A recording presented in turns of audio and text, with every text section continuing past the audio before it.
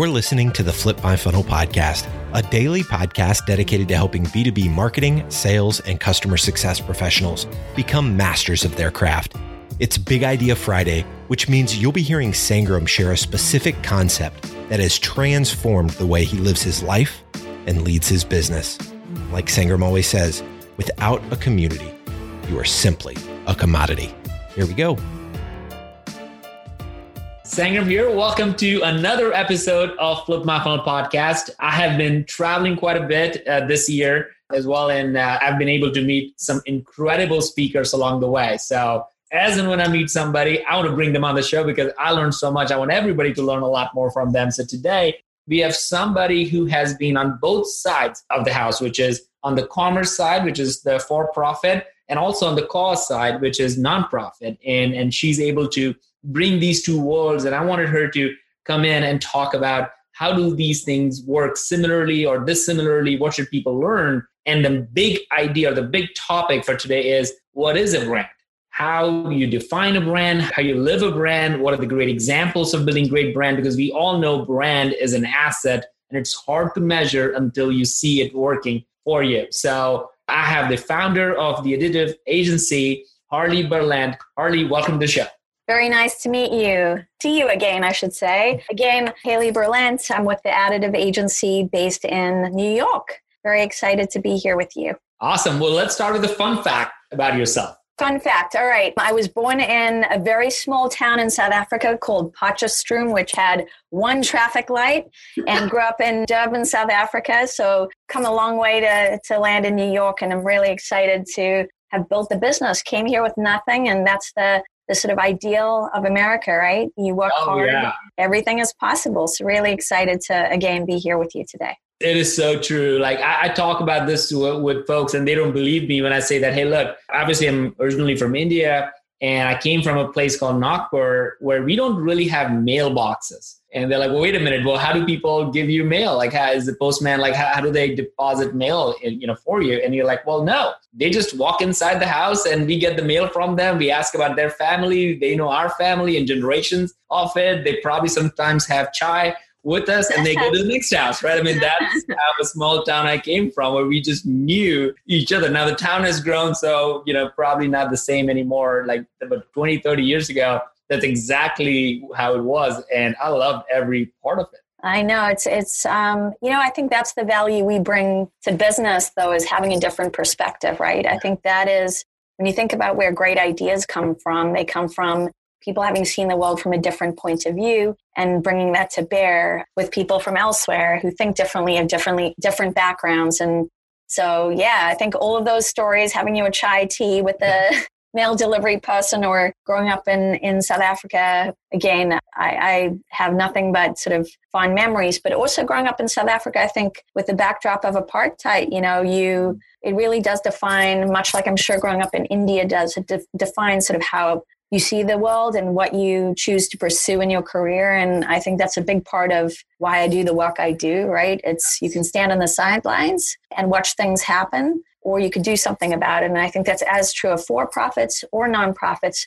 We all have a role and responsibility in society. And so the question is, what role do we decide to assume? What actions do we inspire people to take? Love that. And I know that was your topic when we spoke together in Asheville a few months ago. And I was blown away because you were able to bring both the commerce side of the house and saying that, well, this is how nonprofit, for-profit companies do. And then you had all these examples of for nonprofit organizations and how they build brand and how they're able to drive and create a lot of value and how they're emotionally connecting with their audience. And as someone who is a founder of a company for profit, I was like, well, that's what we do. Like, that's exactly what we try to do. And so I was like really in and out of that whole thing, was relating to almost everything you were saying. So I thought it'd be a really great idea for you to just start with what is brand and how you define brand, since you have been on both sides of the house.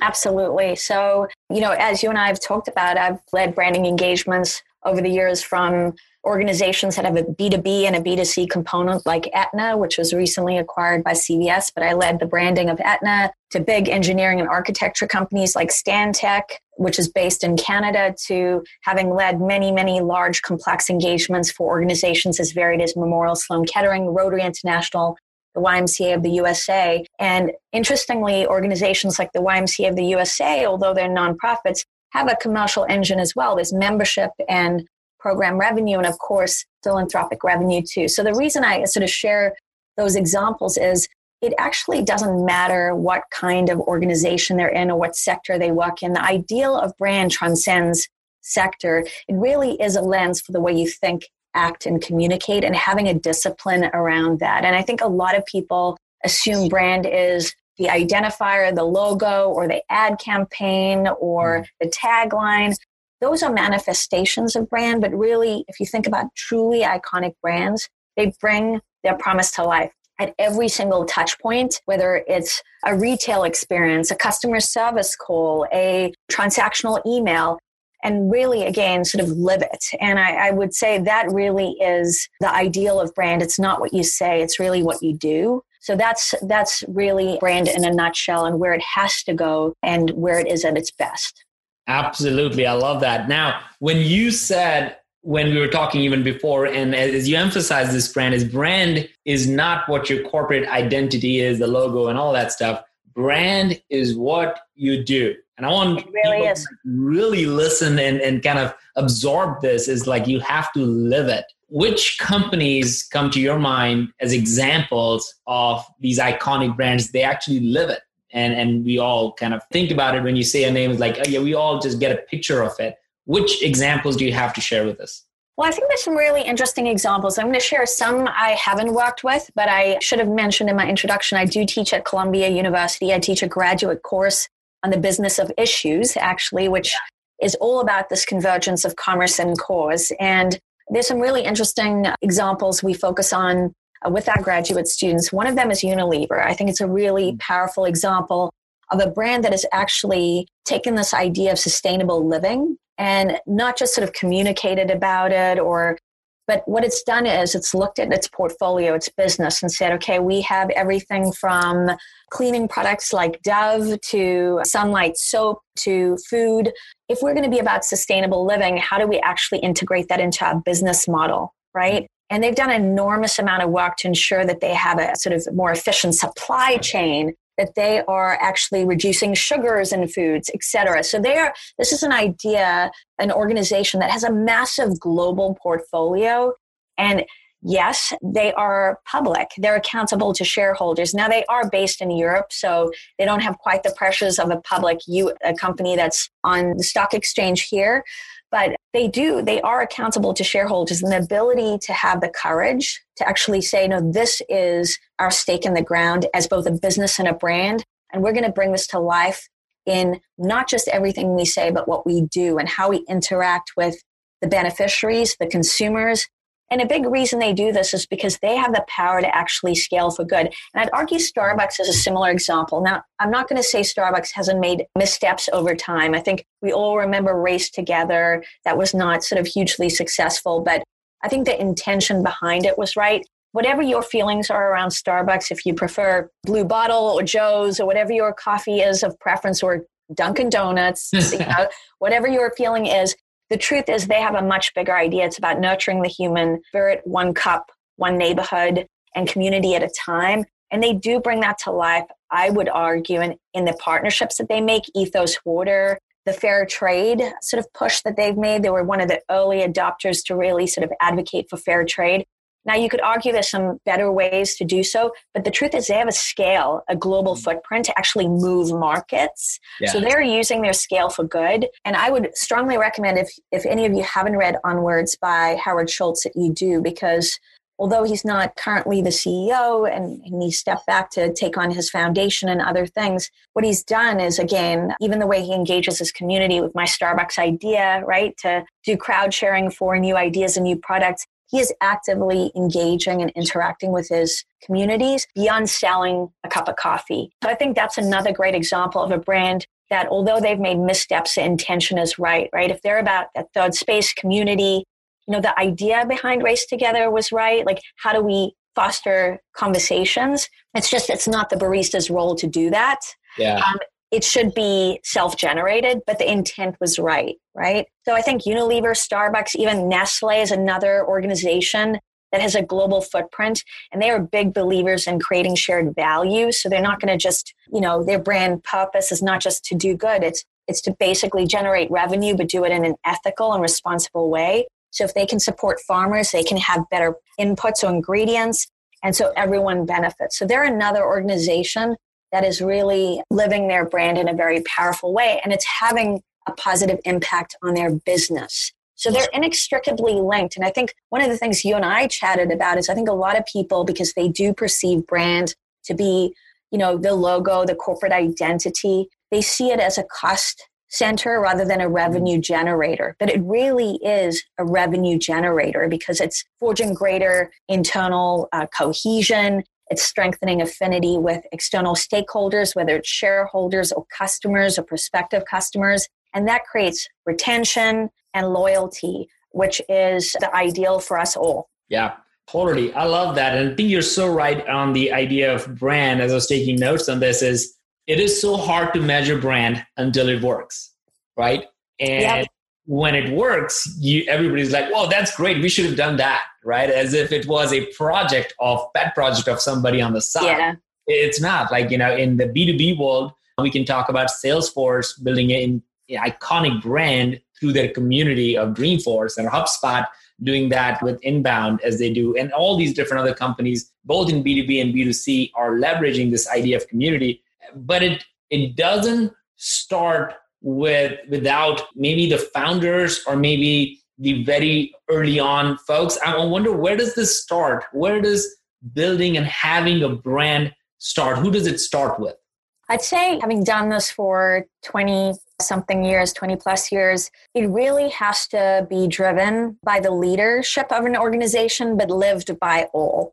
So if you don't have the endorsement, the buy-in, the sort of absolute enthusiasm of the leadership, it is very hard for it to truly be optimized because it won't be integrated with the business strategy, right? The leadership team generally owns the business strategy. So for this to not just be a marketing or communications exercise, right? Or just a pet initiative, as you noted, it really does have to be understood, engaged, and driven by leadership. So you look at iconic brands, it's no coincidence that the leadership were notoriously sort of in the weeds. So Howard Schultz and Starbucks, Steve Jobs and Apple, like these iconic brands were because these leaders understood the value of it and integrated into the operations of the organization. You look at what happened when Howard Schultz left the first time and how Starbucks went awry, and then he came back and recentered the organization, right? So that is sort of a challenge, right? It has to be driven initially.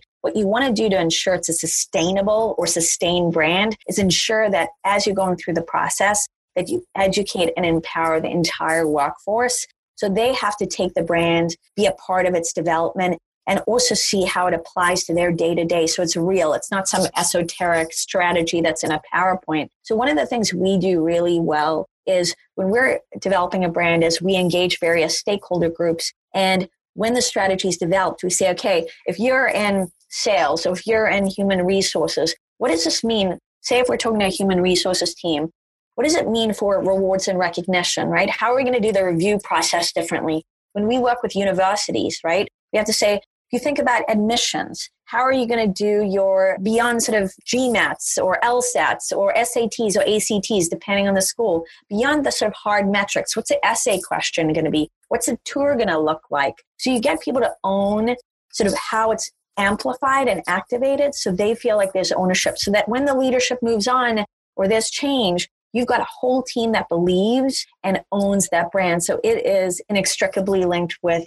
the culture and the DNA of the organization. That's how brands thrive beyond one leader, but it has to initially be driven by the leadership team and integrated with the operations and the business strategy. Love that. I totally love that. One of the areas that before we started recording, you mentioned that, even in talking about like just social change And there is this move that is happening where for-profit are trying to be like nonprofit. Yeah. Nonprofit are trying to be like for-profit. Can you share like in what ways they're doing that? Absolutely. And I think it's a trend that is not going away.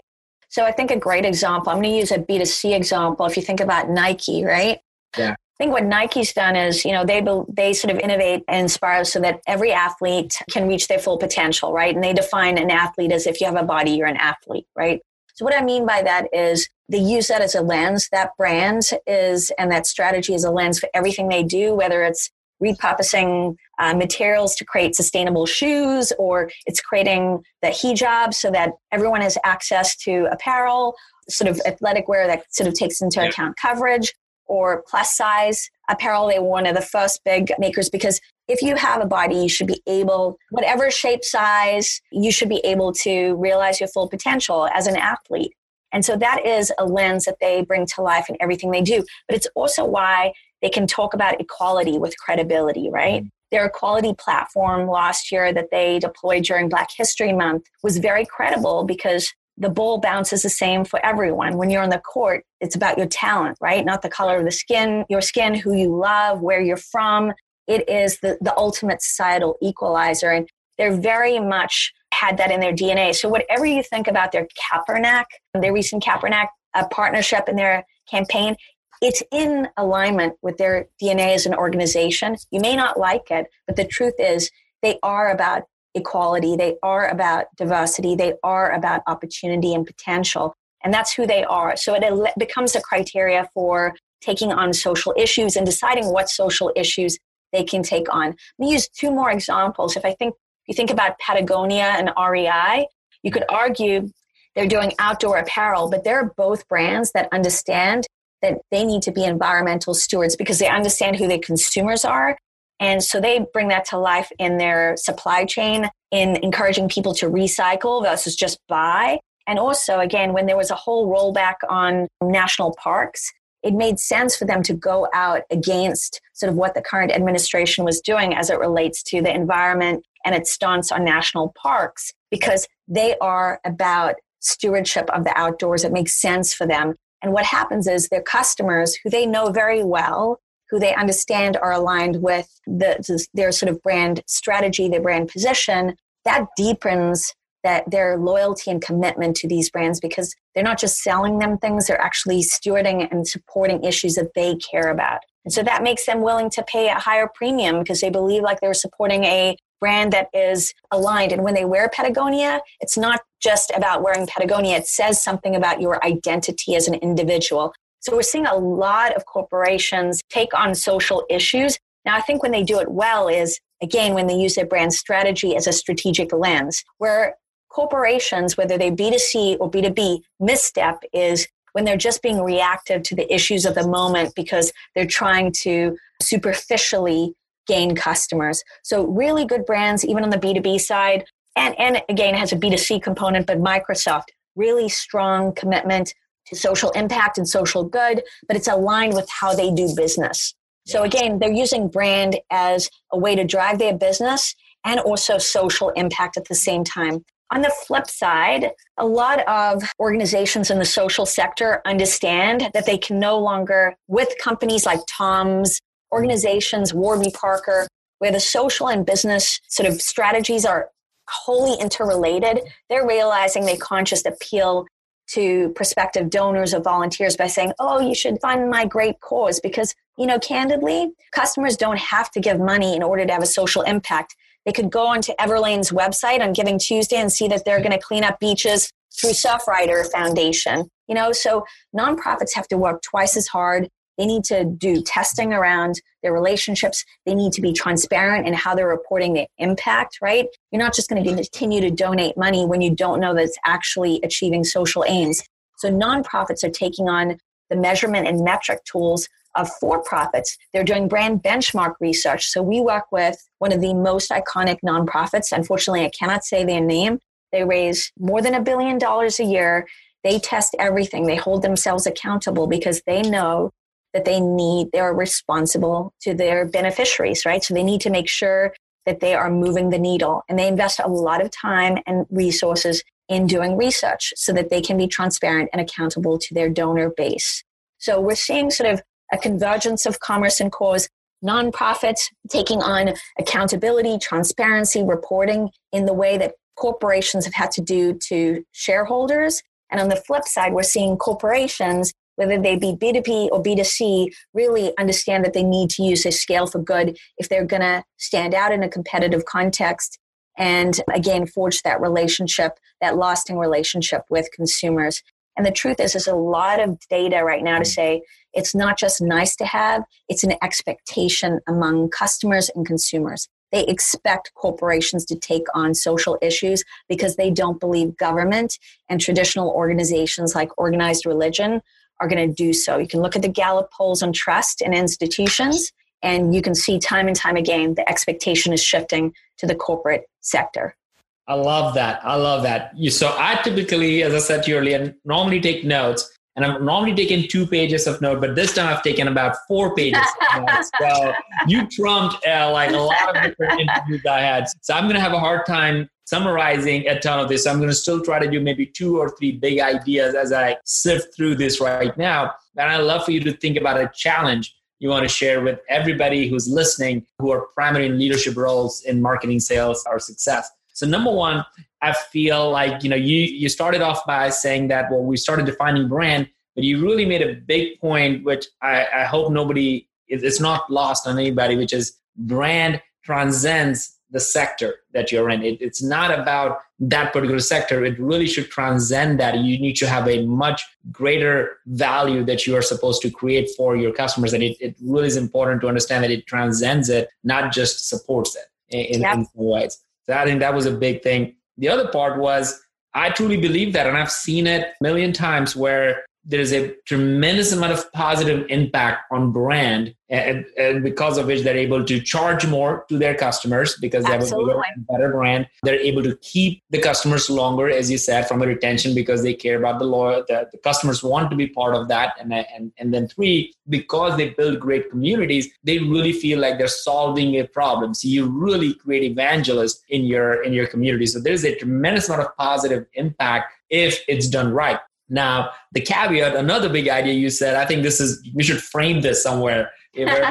This says it has to be driven by leader, but lived by all. Yes. And I think that is, again, a really big idea. Like, brand has to be driven by a leader, and whoever that is. We talked about many leaders, and most people know them in organizations, but it has to be, and this is the kicker, it has to be lived by all. So if you're a leader who's building this brand, but as soon as you're gone, if the organization falls apart, you haven't created a sustainable culture that will create a brand that can live after however number of years. And I know it's difficult because you are the personification of that brand. But if you really ever want to create a bigger brand, the best thing is that there is a legacy of what you really stood for. And I think Apple is a great example. Nike is a great example of it. And probably another, again, there are like 10, 20 the big ideas in here. But the other big one that I feel like you started talking about was that, well, why is Nike as a company able to stand up for issues outside of what a corporation typically does, like equality or diversity? Well, they're able to do that because that's what their brand is. That is, for every athlete out there, they're trying to build something for them. So they are already doing that. So it's not a big deal. So going back to your first point, it should transcend whatever sector you're in. I think Nike and that example that you shared totally crushed it. So again, I have a lot more, but I think those were like 3 or 4 big ideas. So what is the one challenge that you want to share with everybody who's thinking about building a brand? I think there's sort of 3 questions I would say any sort of brand builder should think about, which is, what are we great at? What gets us out of bed every day? And what drives our commercial engine, right? When you think about how you build a strong brand, it really has to encapsulate all those 3 things, because it can't obviously just be so inspirational that it doesn't relate to sort of how you make money. That's really important. It can't be just what you're great at, but it's not inspiring. So it has to be at the intersect of those 3 things. So I'd really challenge all of your listeners to think about, what are we great at? What gets me excited to get out of bed every day? And sort of what drives our commercial engine? And how are we going to articulate that in a way that drives the way we think, the way we act, and the way we communicate? That's critically, critically important. Wow, I love those 3 questions. And that's a solid takeaway. Harley, thank you so much for sharing so much wisdom, specific, actionable use cases beyond my wildest imagination. So thank you so much for doing this. Thank you so much for inviting me and really enjoyed it. So thank you very much. You've been listening to the Flip My Funnel podcast. To make sure that you never miss an episode, subscribe to the show in your favorite podcast player. If you have an iPhone, we'd love for you to open the Apple Podcasts app and leave a review. Thank you so much for listening. Until next time.